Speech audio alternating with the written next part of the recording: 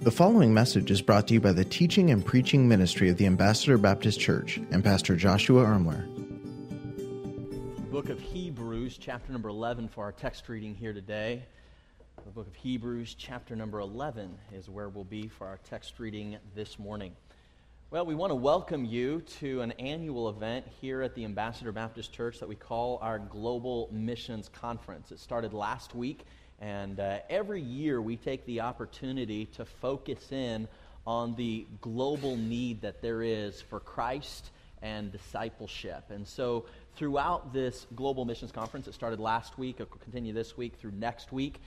Each Sunday evening, we'll actually have missionaries from around the globe that we'll have the opportunity of interviewing. Last week, we met a missionary from the 1040 window and shared the need, the great need that existed. We had a great time with our international buffet, and so I just want to say thank you to all of you who brought some great food, so we enjoyed that, and then had the opportunity to hear from one of our missionaries.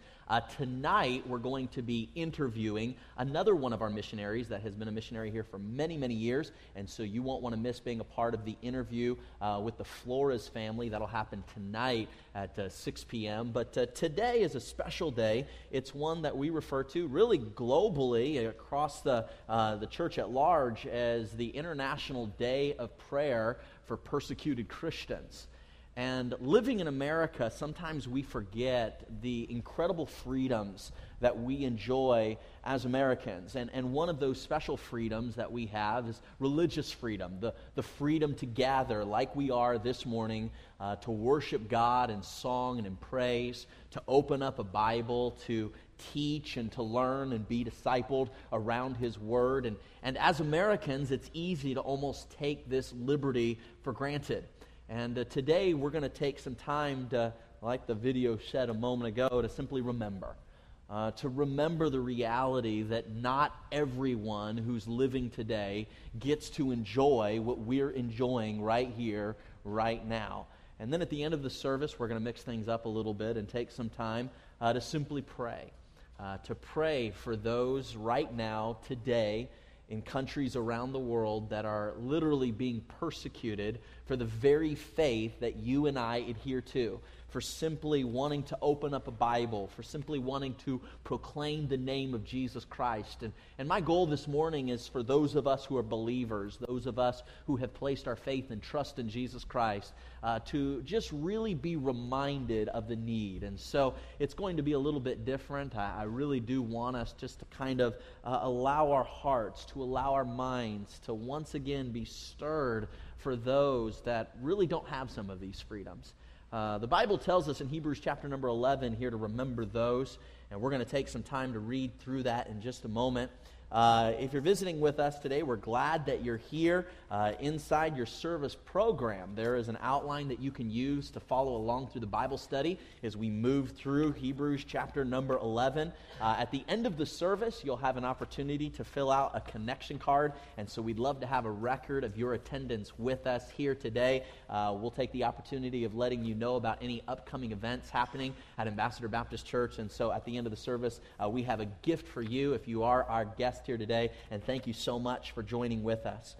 For those of you who are physically able, I'd like to invite you to stand as we read from our text here today, the book of Hebrews, chapter number 11. I'll begin in verse number 32, and we'll read down through the middle of verse number 38. Now, to give us some background, Hebrews chapter number 11 is often referred to as the Hall of Faith.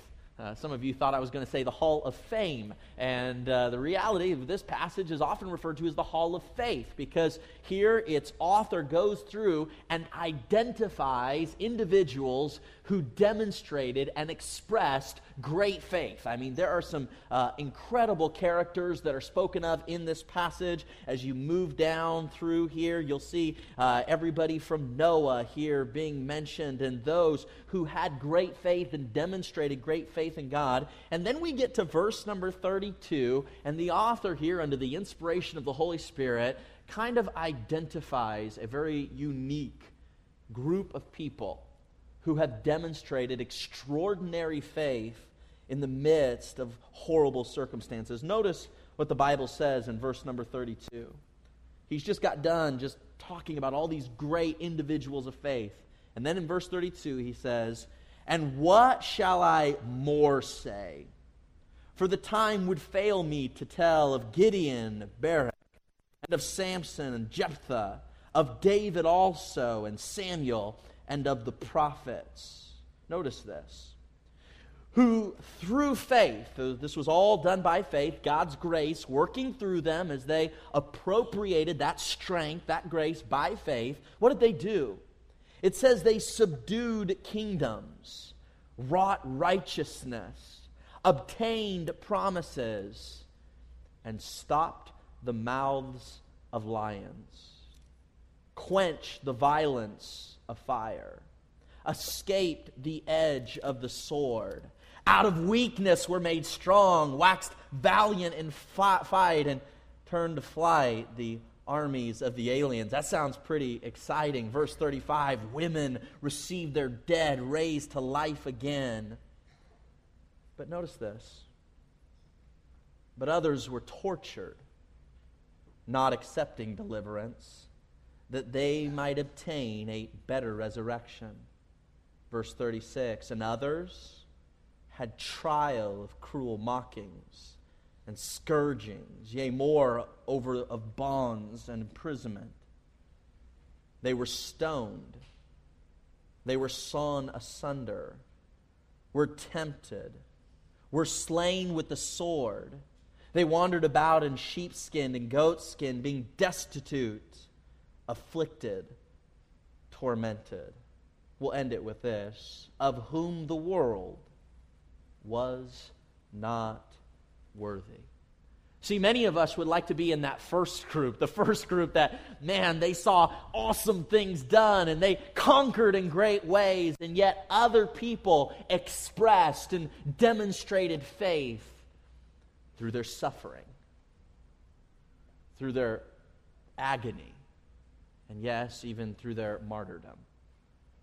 Today, on this International Day of Prayer for the Persecuted Church, I simply want to remind us of the great need that exists in the world and how we can be a part through prayer in co-laboring toward that need and that mission. Shall we pray? Dear Heavenly Father, God, we love you. And Lord, for us right here in the 21st century America, we enjoy incredible freedoms, Lord, that most of the world just does not enjoy. Lord, we can worship you without fear, Lord, of the government stepping in right now and shutting this meeting down. We can pray and own a Bible without fear, Lord, without anxiety, without worrying about whether or not we're going to be in prison because of the possession of that Bible. Lord, we enjoy so many wonderful freedoms, and sometimes in this little American bubble, we can forget that this is not the case around the majority of the world. Lord, that there are still so many believers and so many Christians who suffer for their faith, and yet, Lord, by grace, they remain faithful.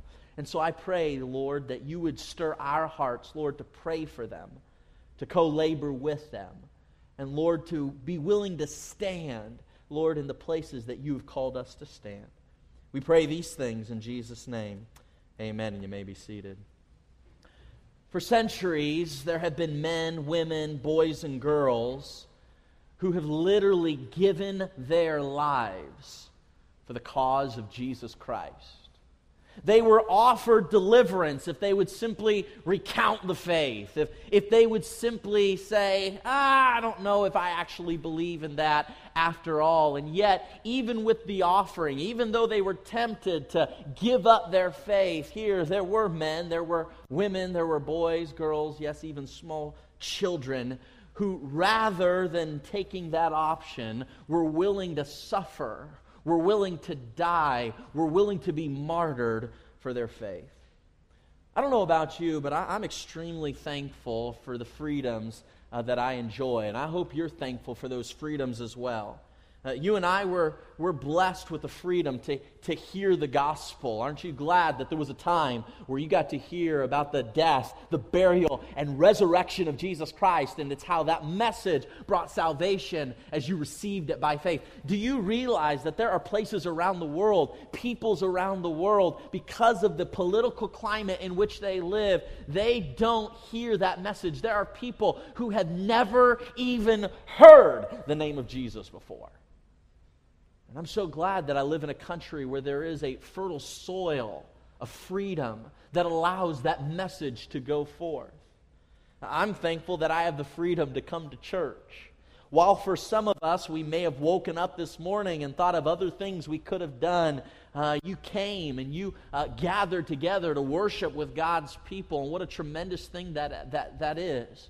To corporately be reminded that there is a body of believers that encourages, that sharpens, that allows us to keep our focus on Christ. And yet, in many parts of the world, a gathering like this wouldn't even be possible.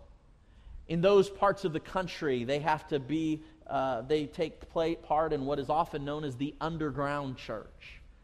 You see, these churches cannot make themselves known lest they be persecuted, tortured, and yes, even martyred for their faith. I'm thankful for the freedom to hear the gospel. I'm thankful for the freedom to come to church. I'm thankful for the freedom just to own a Bible. I mean, we take these things such for granted, and yet the reality is there are places all over the world, and just being in possession of this book could put you into prison.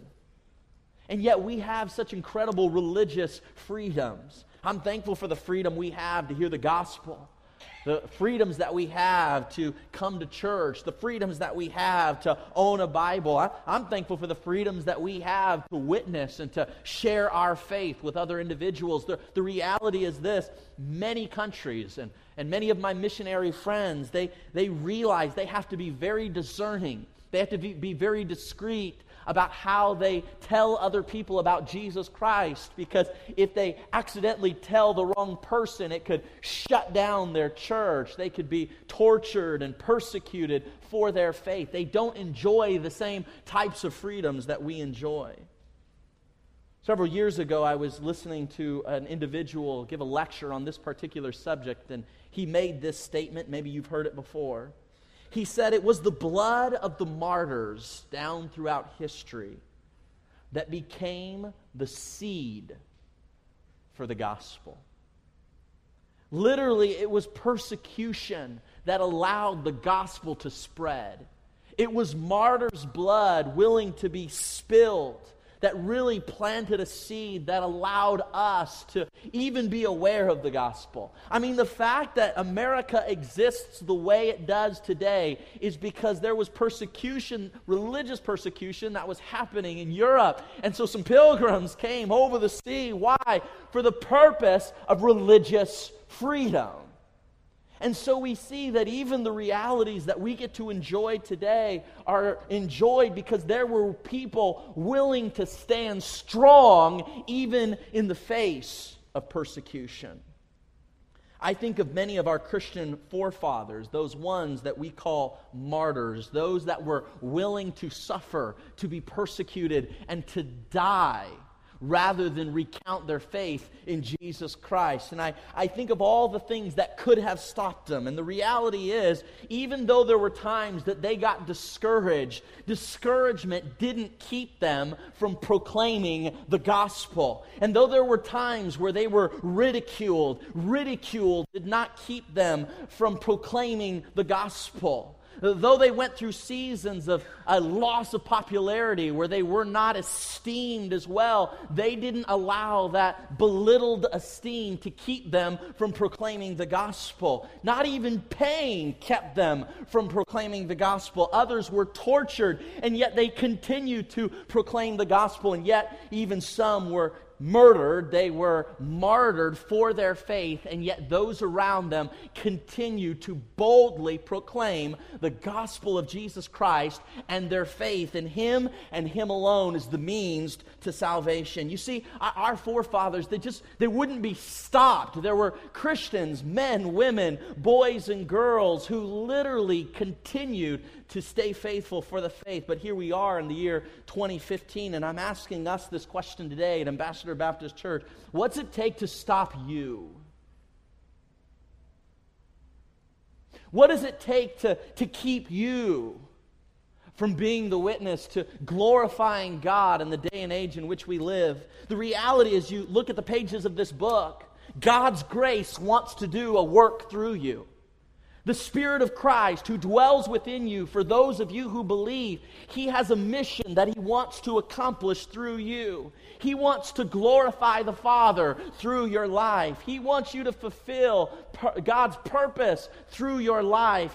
He wants to walk with His Father through you. He wants to reach others with the gospel of Christ. He wants to serve others through your members. He wants you to finish your course with boldness and with faithfulness. And that's what God's grace and that's what God's Spirit wants to do through you. But I ask you this question. What does it take to stop you?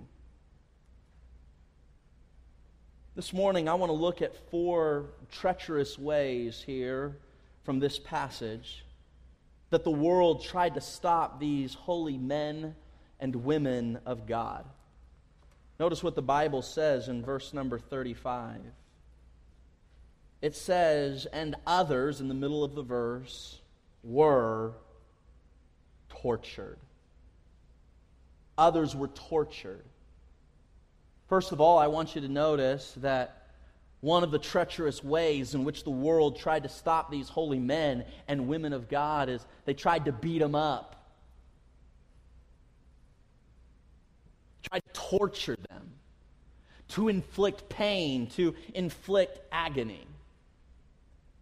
While I was in Bible college, about every other week we would go down to the laundromat downtown Lancaster, and we'd wash our clothes, and it was just quicker and faster to go to a laundromat rather than using the washer and dryer that was on campus, because basically in our dorm there was like one washing machine for like 50 guys, and so it just didn't work. So about every other week or so, we would make our way down to the laundromat, we'd wash all our clothes. One time while we were there, a friend of mine and I, we were there at the laundromat, and we started a conversation with another gentleman there in the laundromat. We started talking for a while, and we started talking about Christ. You know, we told him a little bit about what we were doing and what we were planning to do with our future, and we started talking about Jesus a little bit, and started talking about Christianity, giving the gospel, sharing our faith. And the man who we were talking to really briefly said this: yes, I've heard of Christianity before. Christianity, it's the greatest story ever sold. And I said, yeah, that's right. It is the greatest story ever told. And he said, no, that's not what I said. He said, it's the greatest story ever sold. He said, you do realize it's all just made up. There are just a few fishermen out there in Galilee who wanted everybody to be more impressed with them and make them appear better than they were. And so they made this whole thing up. Christianity, it's the greatest story ever sold. Was Christianity just a hoax? Is this whole thing just made up by a few fishermen who wanted to appear greater than they really were? Is that where this all came from? The reality is, one of the reasons that we can have confidence in the faith that was once delivered to the saints is because of those disciples.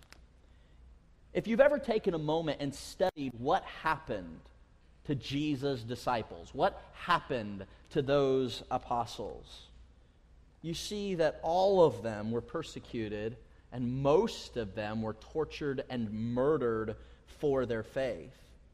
You see, there are people in the world in which we live who will lay down their life for a lie. We see this on the news regularly, where there will be somebody who will kill themselves, commit suicide because of something they believe in, even though that belief may or may not be true. But here's what's different with the disciples. They were not being willing to be persecuted. They weren't willing to die for a lie they believed in. You see, while some people might die for a lie they believe in, no one dies for a lie they made up.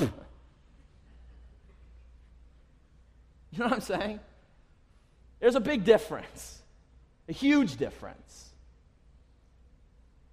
If I told you, newsflash, I am God. And right now, just for the sake of illustration, why not? You guys, all right, you believe that? You're going to say, all right, great, go to the back, put a gun to your head. Do you still believe you're God? Maybe not so much after all. You see, a lot of folks are willing to die for a lie they believe in, but nobody dies for a lie they made up.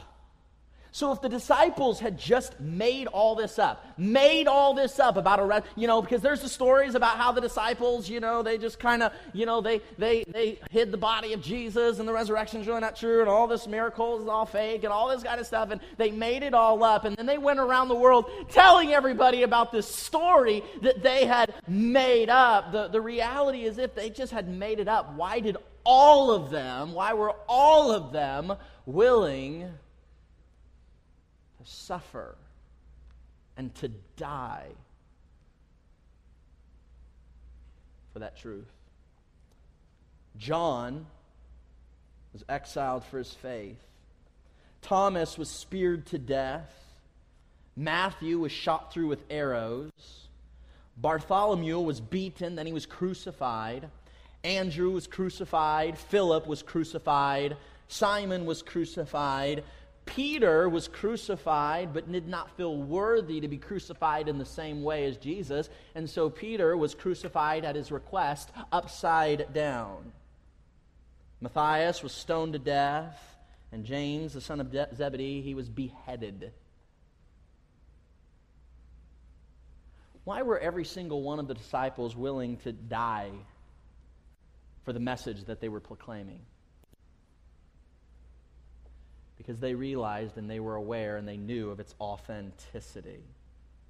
As you read the historical accounts of the martyrs, both in the scriptures, but also in historical documents such as the Fox's Book of Martyr, the Trail of Blood, Martyrs' Mirrors, and maybe even contemporary resources such as The Voice of the Martyrs, you find there were a host of men and women, boys and girls, who willingly gave up their lives for the gospel.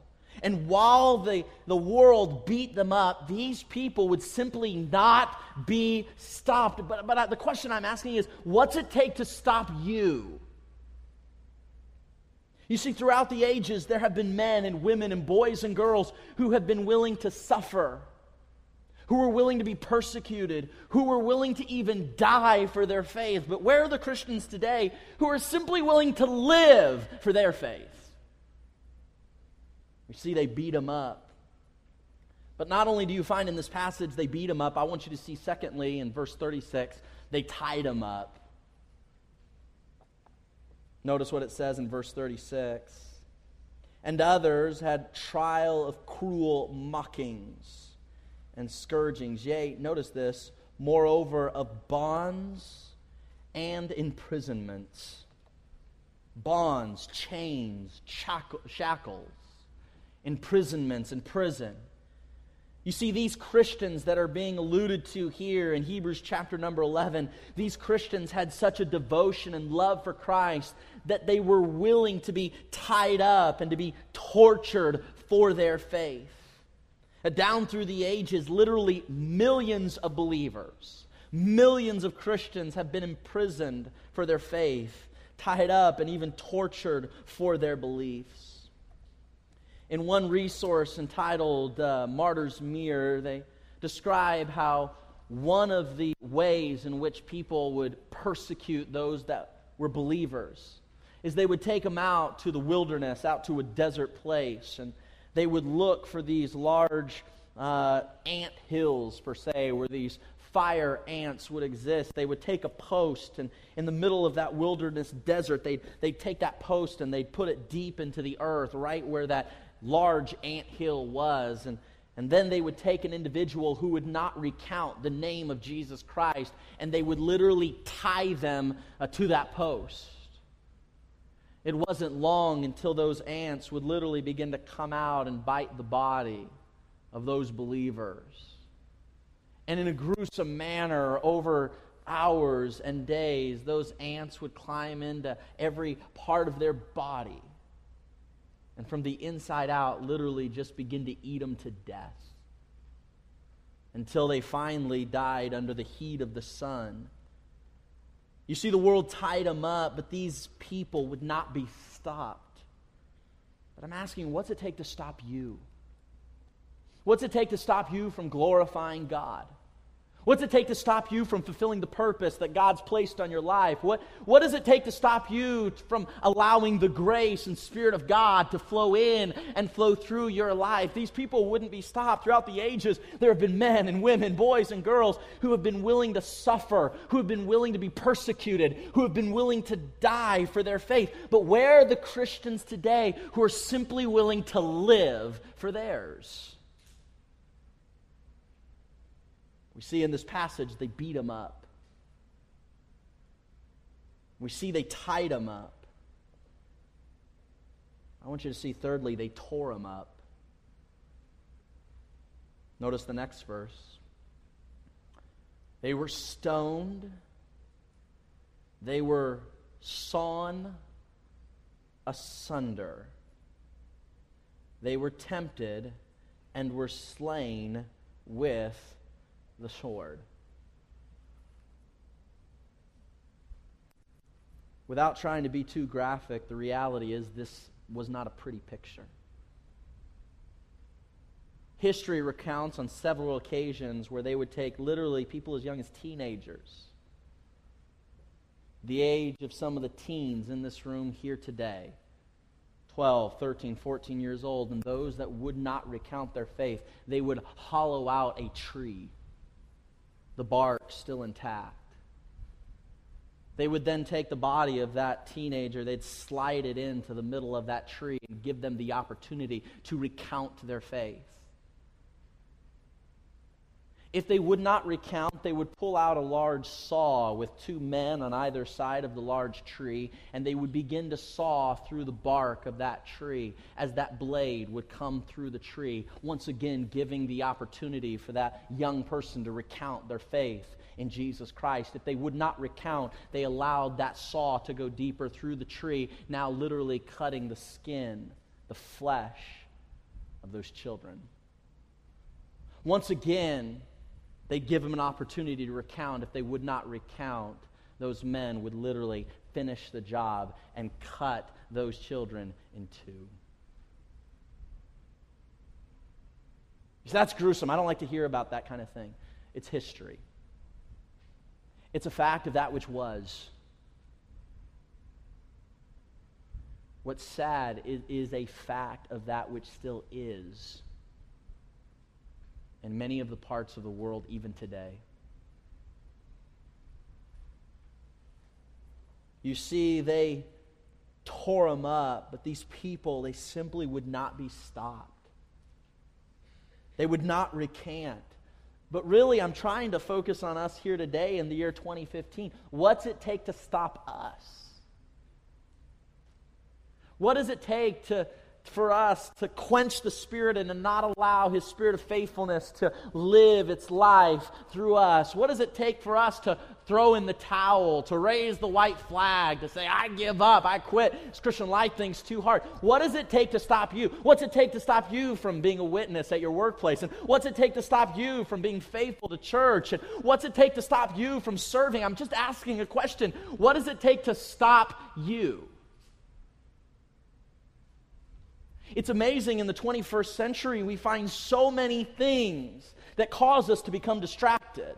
So many things that'll keep us from serving one another. So many things that'll keep us from the Lord's house. So many things that'll keep us focused on other things. And yet there was a day and an age where Christians were willing to stand for their faith, where Christians were willing to die for that which they believed in. And now I wonder if those Christians could watch us now, I wonder what they would say. What's it take to stop us? So easily we'll throw in the towel on our marriages. So quickly just to quit on church. So quick just to, I don't know that I need to witness. What's it take to stop you? You see in this passage, they beat him up. They tied him up. They tore him up. Notice I want you to see they burned him up. The Bible says that they quenched the violence of fire. In the book, Fox's Book of Martyrs, a story is told of a pastor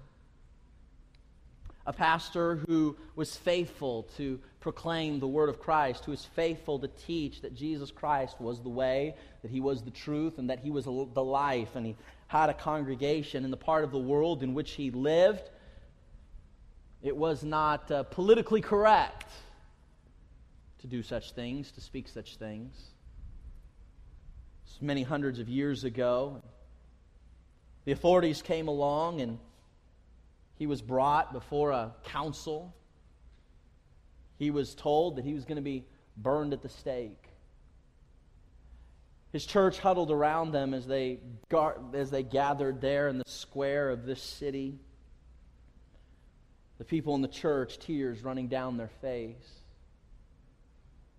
Obviously, the pastor was nervous to some degree, but there was a resolution that he had in his spirit. He began to simply say to the people, God's grace will be sufficient. As they would talk, he would keep quoting that passage, God's grace will be sufficient. And finally, one of the ladies cried out, she said, how will we know that his grace is sufficient when you're in the middle of that fire? He put his head down for a moment and thought about it. He said, if God's grace is sufficient, even in the midst of the flame, if God pours out his grace to me like he did to Shadrach, Meshach, and Abednego, he says, I'll do what the psalmist did, and I'll raise my hands to God. It wasn't long before the authorities came. They drug his body. They went to try to chain him up, and he said, I won't go anywhere. So they simply stopped at binding his feet. They let him go. They started a fire at the base of that pole where a bunch of branches and dry sticks were. It wasn't long before the smoke began to billow and the fire began to burn. The fire made its way up that pastor's legs. You could see the grimace of pain on his face. The people in the church tried to watch, but as the flame made its way up his body, they just couldn't do it anymore. One by one, they began to turn their back and begin to walk away. They couldn't bear the pain of watching their pastor literally be martyred for his faith because he simply would not recount. One by one, they turned, and nobody blamed him for not raising his hands. I mean, after all, he was in the midst of the fire. I couldn't even begin to imagine the type of agony that he was going through. All of a sudden, a little girl who was a part of that congregation, as they were leaving the square, she took a glance behind her back and she said, "Look!" that group turned around. They saw their pastor with his hands raised to the sky, his fingers literally ablaze with that fire, as if to say, God's grace is sufficient.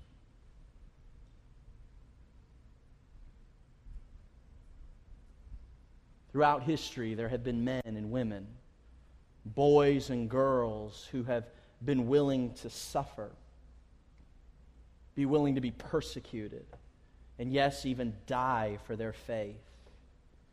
They beat them up, they tied them up, they tore them up, and they burned them up. But really the question I'm here to ask Ambassador Baptist Church is just a very simple one.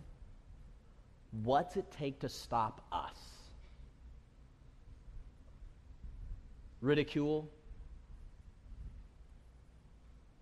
Loss of popularity? Being teased? Maybe we've even been threatened. What's it take to stop us? Before we close today, I want to give you this last thought that I hope will encourage your heart to simply persevere in God's grace. The reality is, yes, as we study this passage, yes, they beat him up, and yes, they tied him up, and yes, they tore him up, and yes, they even burned him up. But there was one thing the world couldn't do to these people, and that was simply this. They couldn't shut him up. No matter what happened, no matter what they tried to do, no matter how they tried to stop them, these individuals, these people, these holy men and women of God would simply refuse to be silent. They realized they had a message that could change the world. They had a truth that could change the heart, and nothing would silence them. And so they just kept on teaching, and they kept on preaching, and they kept on witnessing because, praise God, they just wouldn't allow their voice to be silenced any longer. During a period in our history known as the Inquisition, there were a group of individuals known as the Waldensians who would literally go out. They were really, I don't know how else to say it, but just zealots for the message of Christ. Literally willing just to give their all so people in other places and other nations could hear the gospel of Christ.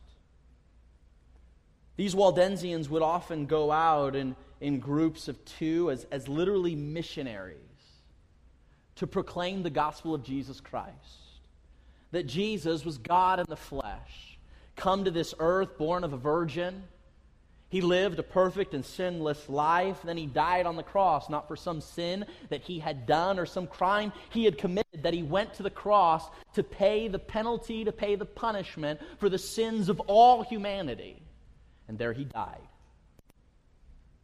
But this Jesus did not stay dead. He did not stay in the tomb, and he did not stay in his grave, because as the Bible declares and the disciples witnessed, 3 days later this Jesus rose from the dead, proving he was God, proving he had power over death, proving he had what it took to allow us an eternity in heaven with his Father.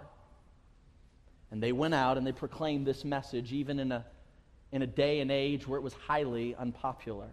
Many would come to a saving knowledge of Jesus Christ. One account is shared where two of these young Waldensian missionaries, both under the age of 20, were captured. They were brought before a council, a religious council, a group of people who proclaimed themselves to be God followers, who prided themselves on their religious traditions. They brought these two Waldensians before them and declared to them that they must stop teaching this gospel and they must align with their church. The Waldensians said, "We can only preach that which God's revealed to us." To which the council decided that their punishment would be to burn at the stake. And in an attempt to validate, you could say, or justify what it is that this religious council was about to do, one of the priests came along and he quoted a verse, really actually just a little part of a verse, taken out of context, as if to say to those standing around that they were validated, they were justified in what it was that they were about to do. And so he took this verse, pulled it out of context, took a couple of the words, threw it at the men as if to wash his hands and say, God ordained this. One of those young men looked at that priest in the eyes. And at that moment, he quoted to them Matthew chapter number 22 and verse 29. He said, "You do err, having not known the Scriptures, nor the power of God." He then took the part of the verse that priest had quoted to him, and he quoted it back. But instead of stopping where that priest had stopped, he continued quoting the rest of the verse by memory. But then he didn't stop there. He continued to quote the next verse, and then the next, and the next, and the next, until he had quoted the entire chapter, at which point he didn't stop. He continued to quote the next chapter, and the chapter after that, until literally he had concluded quoting by memory the entire book from which that statement had been taken. And once again, looking into the eyes of his accuser, said, "Thou hast erred, for thou hast not known the Scriptures." They were so frustrated at him, they literally took a pair of tongs and they cut his tongue from his mouth, not wanting him to declare with his lips the message of Jesus any longer. Burned those young boys at the stake with their tongues having been ripped from their mouth. You see, the world, they tried. They tried what they could to tie him up and beat him up, burn him up, but the one thing they couldn't do is they just couldn't shut him up. They couldn't be stopped. What's it take to stop you? Uncomfortable situations at work? Is that enough to get you to stop? Someone making fun of you at a family gathering, is that enough to stop your witness? Someone criticizing you for what you believe in, is that enough to stop you? You see, throughout the ages, there have been men and women, boys and girls, who have been willing to be persecuted, being willing to suffer, and yes, even willing to die for the faith that they believed in. But where are the Christians today that are simply willing to live a life of prayer, to live a life of faithfulness by God's grace and for His glory, willing to live, willing to be faithful, willing to persevere by His grace through His strength for His ultimate glory and honor. 2 Timothy chapter number 3, verse 12 gives us a promise. It says, "Yea, and all that will live godly in Christ Jesus," notice this, it's a promise in the Bible, "shall suffer persecution." When I was a kid, we used to sing this song, "Every promise in the book is mine, every chapter, every verse." I mean, any of you went to Sunday school and sang that song? Remember that one? My Sunday school teacher, I don't think, ever taught this verse when we were singing that song. Maybe Mrs. Churchy did. I don't know. I can't remember. It's a promise. All that will live godly in Christ Jesus shall suffer persecution.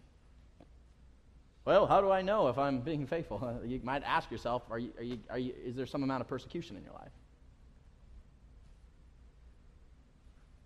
You said, "I thought God wanted me happy and wealthy and prosperous." That's coming in heaven.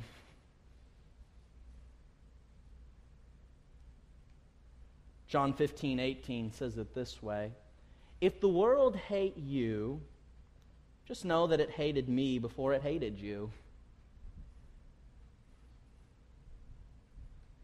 I would say Jesus was a pretty good guy, without sounding sacrilegious. They didn't accept him. They weren't too kind to him. What makes you think you deserve any more than your master?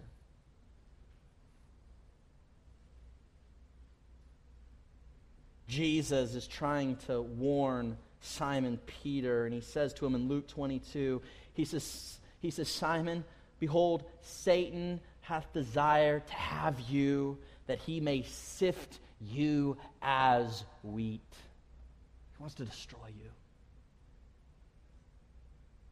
Throughout the ages, there have been men, women, boys, and girls who have been willing to suffer, being willing to be persecuted, and being willing to die for their faith.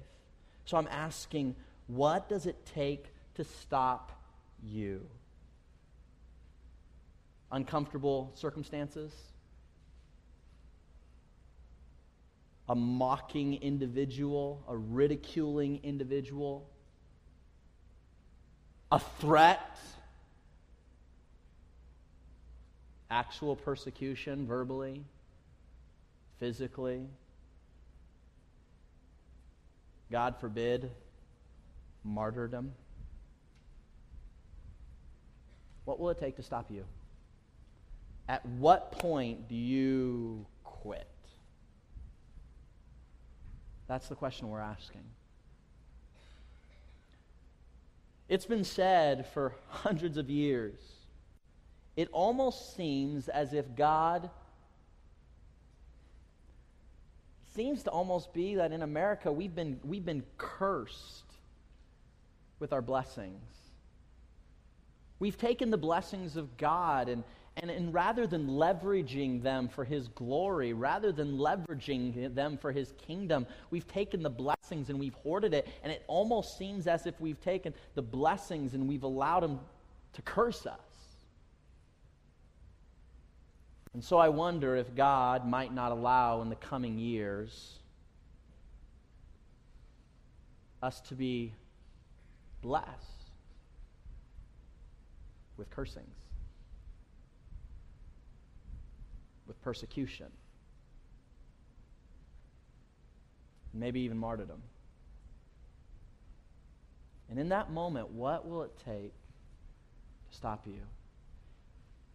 Here is the reality, that right now in this moment, there are over 100 million Christians that are being persecuted, doing exactly what you're doing right here, right now. And that is what this day is all about.